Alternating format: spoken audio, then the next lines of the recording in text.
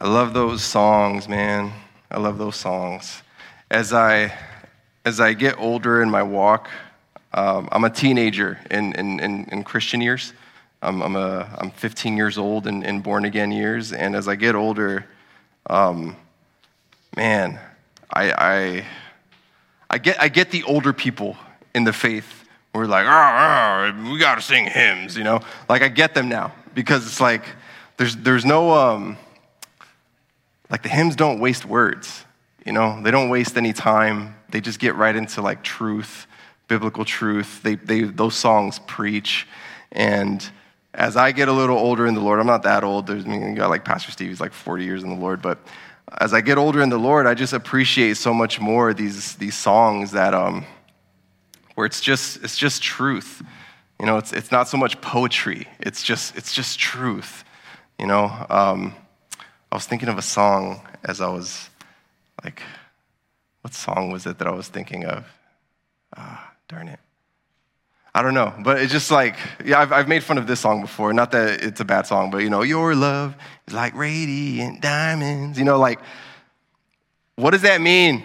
You know, like it's too poetic for me. Like I'm at a point where it's like, I just want to sing facts about God. I just want to sing facts about Jesus, and I just want to proclaim these facts about Jesus because that's enough. It's enough, you know. But anyway, I don't know why. It's just those songs are so good. Okay, I have a limited amount of time because for a lot of you know, today is the day that we are celebrating our Friendsgiving.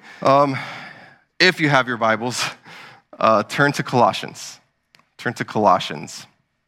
We're going to be in Colossians. We're just going to read through some things.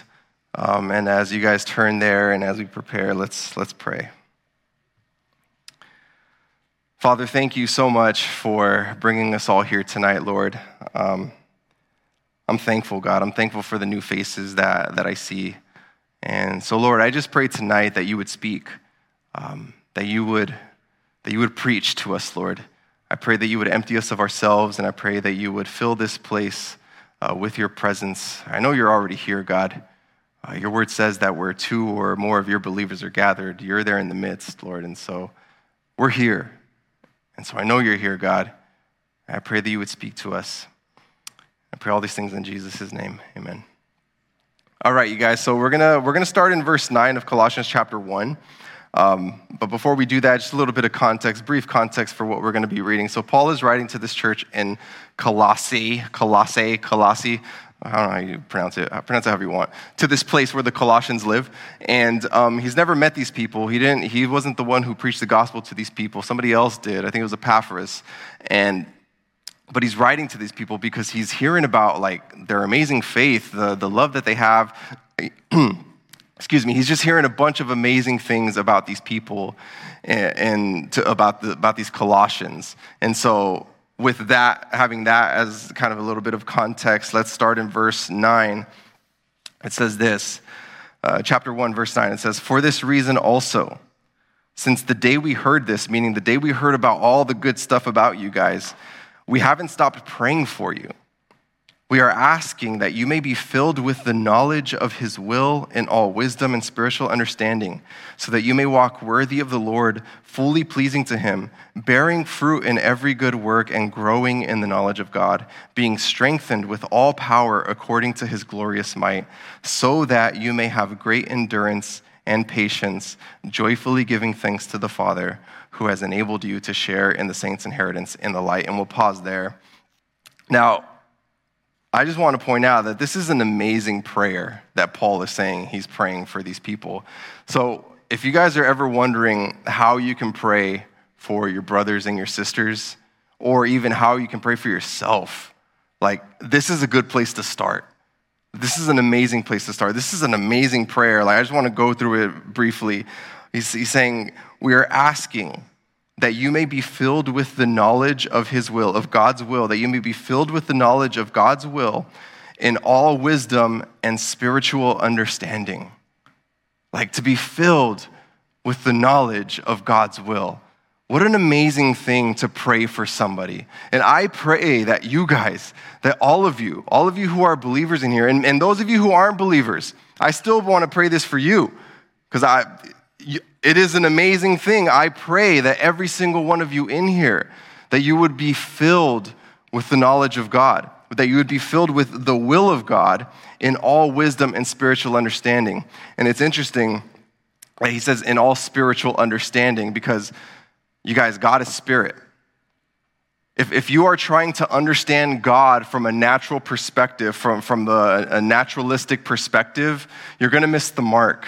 You know, I was talking to my wife the other morning, it might have been this morning, and you know, we're talking about the whole Israel, the whole conflict over there. And, you know, just so y'all know, you know, we are for God's people. So if that bothers you, the door's right there. But so, like, we were talking about it, and I was like, you know, like, from a naturalistic perspective, I can see why people are kind of have a problem. I can see why people are like, oh, Israel's the occupier, you know, like, I could see that. From a naturalistic perspective, I can see that.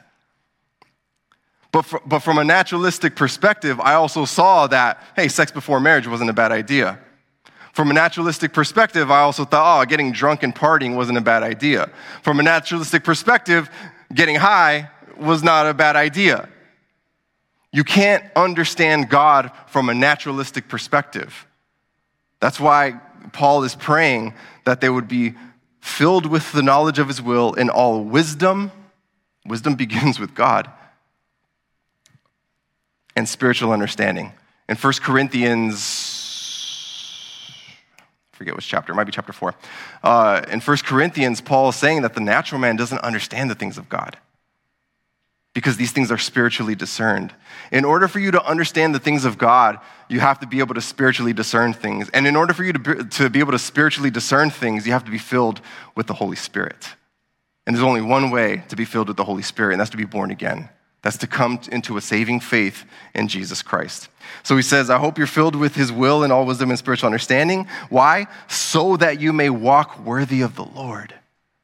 We're not attaining this knowledge and wisdom just for the sake of attaining the knowledge of wisdom. It's so that we can walk worthy of the Lord. We can walk worthy of the Lord. What does it mean to walk worthy of the Lord? To be fully pleasing to him. To walk in a way that is pleasing to God. Bearing fruit in every good work, and growing in the knowledge of God. God, Paul is praying, I pray that you are filled with the knowledge of his will and all wisdom and spiritual understanding so that you can walk worthy of the Lord, so you can bear fruit in all the good works, and so that you can continue to grow in your knowledge of God. Guys, this is a relationship.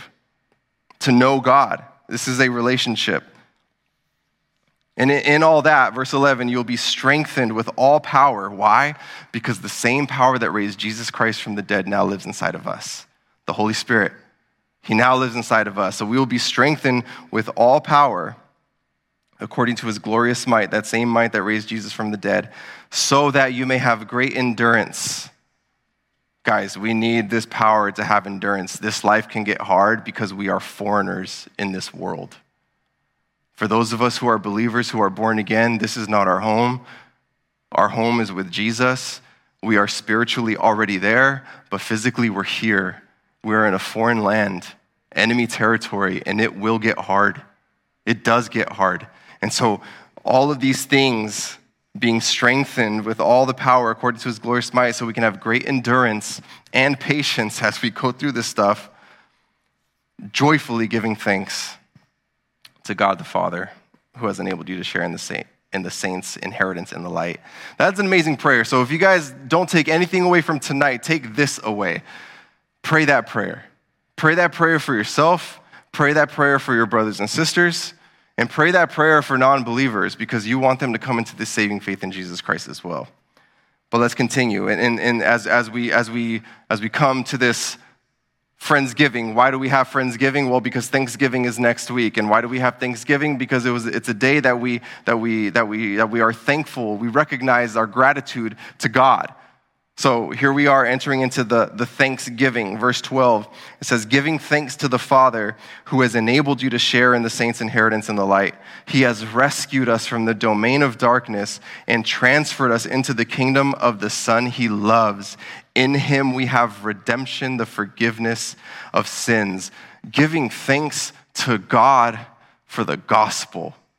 Thank you, God, for the gospel. Thank you, God, for the good news. Thank you, God, for your grace, because every single one of us is born dead in our sins and our trespasses. We are all born with this debt. We have accumulated a debt. That debt is sin. We sin against God. The Bible says that the wages of sin is death. So every time that we sin against God, it's like we're racking up a payment. God is going to pay us. He's going to give us a paycheck, and that paycheck is going to be death. Eternal damnation, separated from God, suffering under the wrath of God forever. Every single one of us is born with this, because of our ancestors, Adam and Eve, because they did the same thing. They disobeyed God. But thank you, God, that according to verse 13, he has rescued us from the domain of darkness. He's rescued us from the domain of darkness, and he has transferred us into the kingdom of the Son he loves. We went over this a few weeks ago, and I feel like it keeps coming up because I keep bringing it up because I love it. But in John chapter 3, verses 20 and 21, it says, this is Jesus speaking, it says, for everyone who does evil hates the light and avoids it, so that his deeds may not be exposed. Everyone who does evil, everyone who sins, everyone who loves their sin, they stay away from the light. How many of you guys know people who are like, no, I'm not going to go to church? They don't want to go to church because they feel like they're going to burn in their seat. They don't want to come to the light. No, I don't want to go to church. Either because they feel ashamed or they're proud. Like, no, I don't need that. I don't need God. I can worship God here. God is here. He's everywhere, man. But how many of us, we know people like this? Jesus said, everyone who does evil, and sin is evil. No matter how you look at it, sin is evil, whether there are victims or not. Sin is evil because God is good and God is holy, and sin is the breaking of God's law. So sin is evil. He said, everyone who does evil hates the light and avoids it so that his deeds may not be exposed. Like, I'm not going to go into that light. I don't want this to be seen. I want to keep this. But anyone who lives by the truth, Jesus says, anyone who lives by the truth, they come to the light. Anyone who wants to live by the truth, they say, I'm coming to the light. I'm bringing all my baggage. I'm bringing all my sin. I'm bringing all my evil. I'm going to come into this light. And what does Jesus say? He says, anyone who lives by the truth comes to the light so that his works may be shown to be accomplished by God. People who love their evil, they want to stay in the dark because they feel if they go to the light, they're going to be exposed. But Jesus is saying everybody who comes to the light in order to be exposed, you're not going to be exposed. Your sin isn't going to be exposed, because when you come to the light in humility, falling on the grace and mercy of God, like you're ready to take it. You're like, okay, here it is, God. Here's everything that I've done. The only thing that God sees is his accomplished work. And what is his accomplished work? Well, God entered into this world as a man in Jesus. Jesus was God before the foundation of the world. He came into this earth and he lived a perfect life, never breaking God's laws, never did anything evil, never sinned, but he went to the cross carrying all of our sins. He took all of our sins with him, and while he was on that cross, while he was being flogged, while he was suffering, God was pouring out his wrath. God was pouring out the punishment that should have been placed on you. He was placing it on his one and only Son so that Jesus would be a sacrifice on our behalf. You didn't do anything to deserve this. All you've ever done is sin against God. But God loved you so much that he sent his one and only Son to die for you. All the things that you do in your life, all the ways that you sin in your life, all the ways that you're like, nah, I'm just being me. This is my true self. I'm living my truth. Your truth is sin to God. My truth was partying and drinking and fornication and all of these things. Your truth my truth was also stealing and lying and dishonoring my parents. So let's see what else, coveting, that was my truth, but I was living my truth. Some of you in here, maybe your truth was also those things, lying and stealing. Some of you in here, maybe your truth is living a homosexual lifestyle. Some of you in here, maybe your truth is what's your truth? I'm just kidding. You don't have to expose yourself. But you guys, we all have a truth that we live, especially those, if you're a Christian in here, before you came to Christ, there was a truth that you were living, but your truth was sin. You've done nothing to earn the grace of God, but God is like, I love you so much. I created you. I created you in my image. You are not a monkey. You are not a shark. You are not an ant. You are not like any of these other things. I have created you in my image, and I love you. And my intention for creating you was to have a relationship with you because I love you. This is God speaking. Life with me is so much better. And that's what I wanted to give you, life with me. But just like your forefathers, Adam and Eve, you chose something else. You walked away from me. You chose your own way. But I still love you. My love for you does not change. Even though you've done these things, I still love you, so I'm going to die for you. Your sin has earned you a penalty, but I'm going to pay that penalty for you. It's like you get a traffic ticket and somebody pays the fine for you. That's what Jesus did. He paid the fine for you. Why? Because he loves you. He loves you and he wants to have a relationship with you. This is what it means when he has transferred us from the domain of darkness, from our sin, into the kingdom of his son that he loves. This is what he's done. Thank you, God, for the gospel. Thank you. Thank you so much. In Christ, we have redemption. We have been bought back. God has bought us back because of what Jesus has done if you believe. It's not just automatic. It doesn't, I'm a human, so it automatically gets applied to me. No, you have to believe. You have to understand. You have to believe, first of all, that you even need a Savior. Because let me tell you, for the first 18, 19 years of my life, I didn't need a Savior. What did I need a Savior for? I'm just having fun. But I finally came to a point where it's like, oh, no, I need a Savior. My eyes were open to the truth. My life is sin. I sin all the time. Like my life is just full of sin, full of selfishness, full of myself. And God finally opened my eyes to see, oh, wow, I need a Savior. God can't save somebody who doesn't think they need saving. Jesus didn't come for the righteous. The righteous don't need a Savior. He came for sinners. He came for me. And for those of you in here who are believers, he came for you when you were a sinner. And that's how great his love is. He loved you so much that he died for you while you were a sinner. While you were his enemy, he died for you. That is the magnitude of God's love. He proved his love to you in that while you were a sinner, he died for you. That's amazing. And in him, in our belief in that, we have forgiveness of sins. Praise God. And so let's keep going, verse 15. We're just going to stop randomly. I know what time I need to stop, and we'll just stop randomly. It doesn't matter where we are. But verse 15, this is talking about Jesus now. He is the image of the invisible God, the firstborn over all creation. Now, the first thank you, my first thank you is thank you, God, for your gospel. Thank you, God, for your good news. My second thank you is thank you that it's all about you. Thank you, God, that it's all about you. Because if it were all about me, I'm very disappointing. I am very disappointing. I disappoint myself. If it were all about me, that would be a very disappointing and hopeless life. But I thank you, God, for your gospel, and I thank you, God, that it's all about you. Because here's the amazing thing. Even though we get the benefit, the gospel, God came and died for us.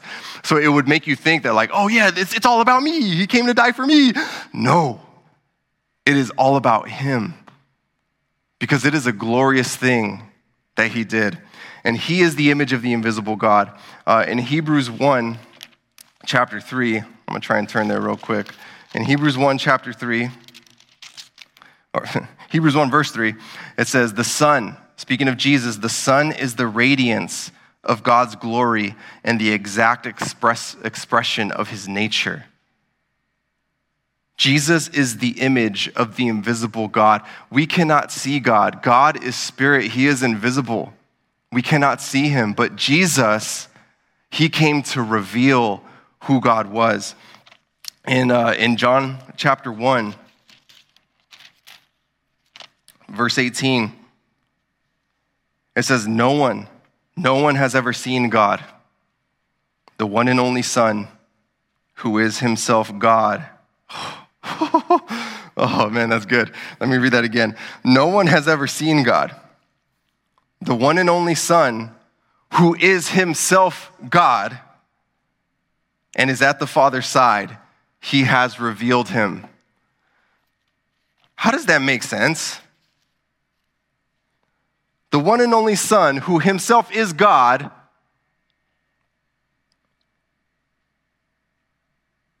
is at the Father's side, God the Father's side. He is God, and he's at God the Father's side. How does that make sense? Man, God is a triunity. God is the Father, the Son, and the Holy Spirit.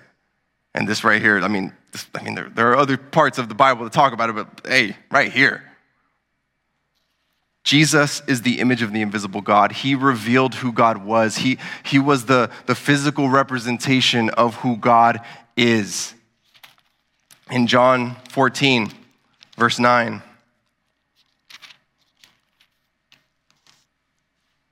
let's start in verse 8. Start in verse 6. Start in verse 5. Let's start in John chapter 1. No, John 14, verse 5. This is Thomas speaking. Lord, we don't know where you're going. Jesus is telling his disciples that he's about to go somewhere. He's about to leave. We don't know where you're going. How can we know the way? Verse 6, Jesus told him, I am the way. Woo. Jesus told him, I am the way, the truth, and the life. No one comes to the Father except through me. If you know me, you will also know my Father. From now on, you do know him and have seen him. Lord, said Philip, show us the Father, and that is enough for us. Verse 9, Jesus said to him, have I been among you all this time, and you do not know me, Philip? Did you guys catch that? Philip said, show us the Father. Show us the Father. We want to know who the Father is, and that will be enough. And Jesus says, have I been with you all this time, and you don't know me yet? And then he goes on to say, the one who has seen me has seen the Father. Jesus is the image of the invisible God. In Isaiah chapter 9, verse 6, speaking about Jesus, this is a prophecy about Jesus, about his birth. Christmas is coming up. It says, for a child will be born for us, a son will be given to us, and the government will be on his shoulders, and these will be his names. This isn't like his name, like this wasn't going to be on his birth certificate, but these are the names that were going to describe who he was going to be. And he will be named Wonderful Counselor. Remember, this is speaking about Jesus. His name will be Wonderful Counselor, Mighty God, Eternal Father, Prince of Peace. Jesus is the image of the invisible God. It's all about Jesus. He is the image of the invisible God. And then it goes on to say in Colossians 1:15, it says, he is the image of the invisible God, the firstborn over all creation. Now, a lot of people, they think firstborn means, that means he was created. No. That word in the Greek, it means like to have priority. He is of first rank. He is of first importance. He is the firstborn over all creation. You know, God in one of the Psalms, I think it's Psalm, might be 92, might be 89, but in one of the Psalms, he talks about how David is his firstborn. That David wasn't his firstborn.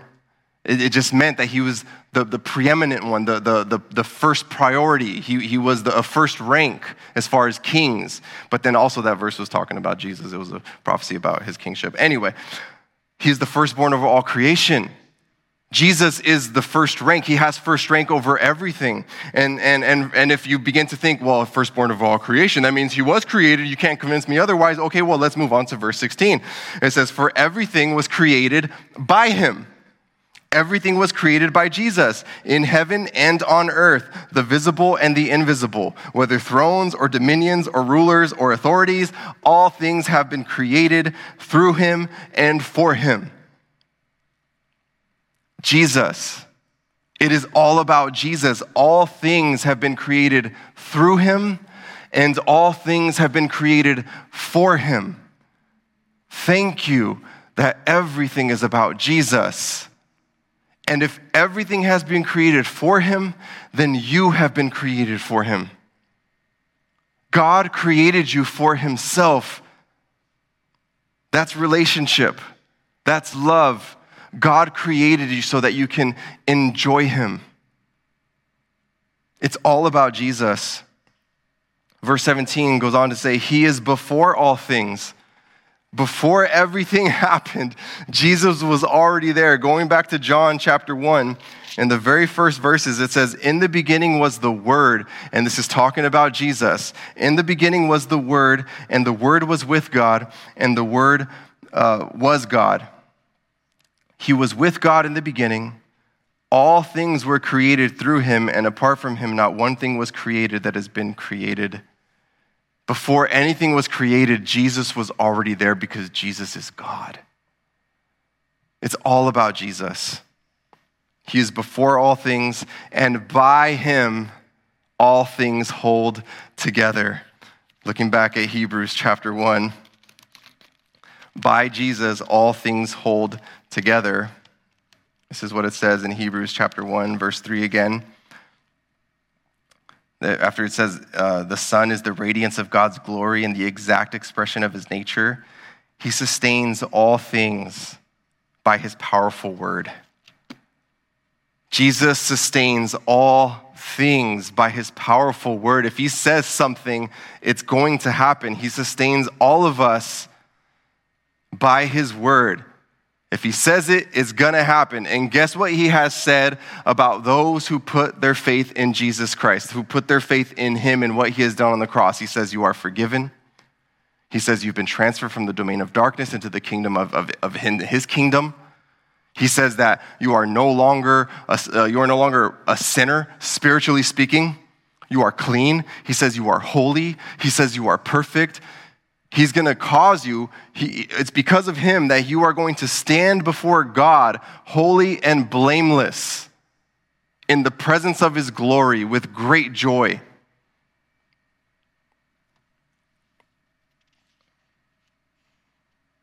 So much. We're running out of time. But let's read verse 21.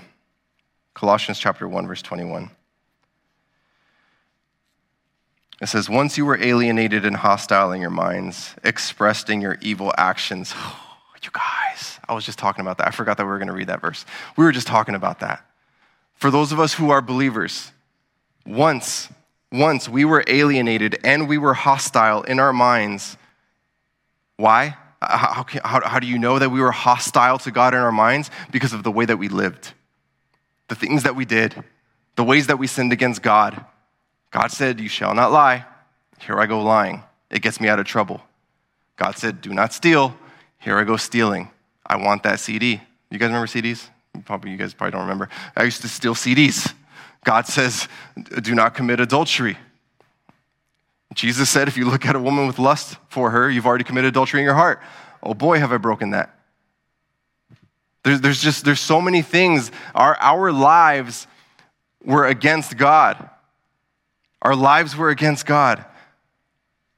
We were once, for those of us who are believers, we were once alienated and hostile in our minds, expressed in our evil actions. Verse 22, though, believers, here's a good one. But now he has reconciled you. Now he has reconciled you.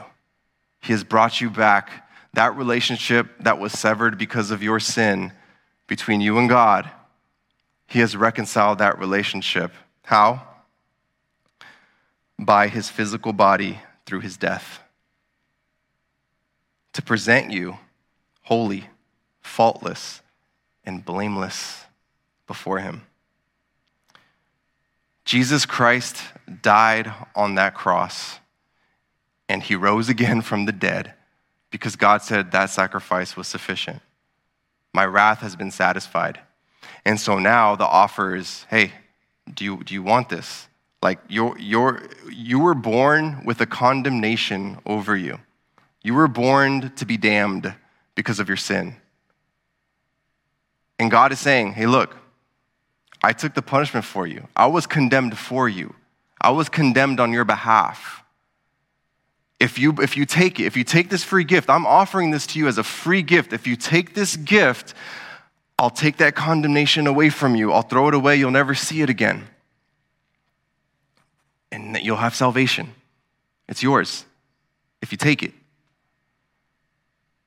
So that's the offer that he makes to everybody here. But if you don't take it, if you refuse it, your condemnation will remain on you.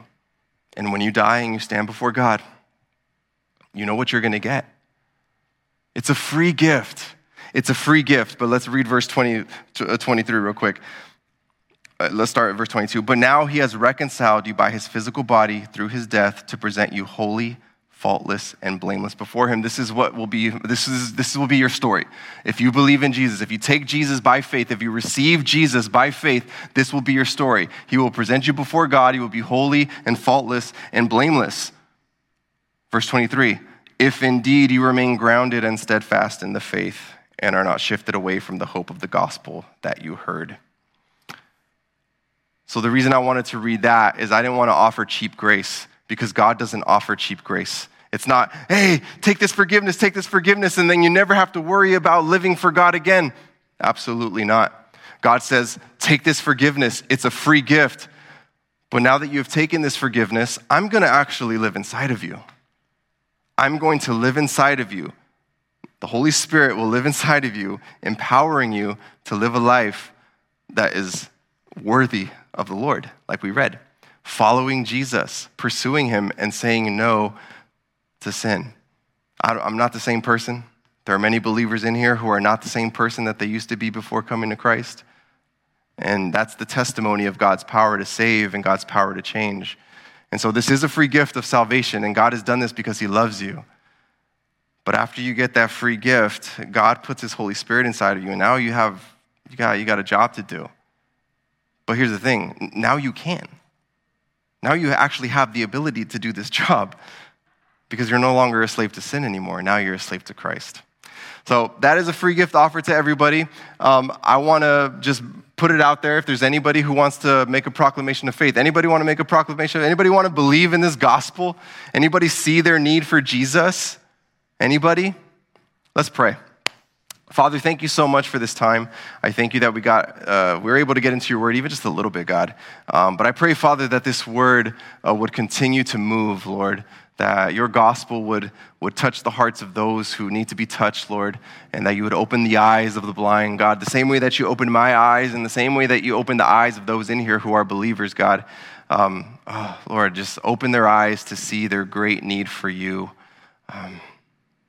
Open their eyes, God. And I just pray the rest of this night would be glorifying to you, Lord, and it would be a good time. In Jesus' name, amen.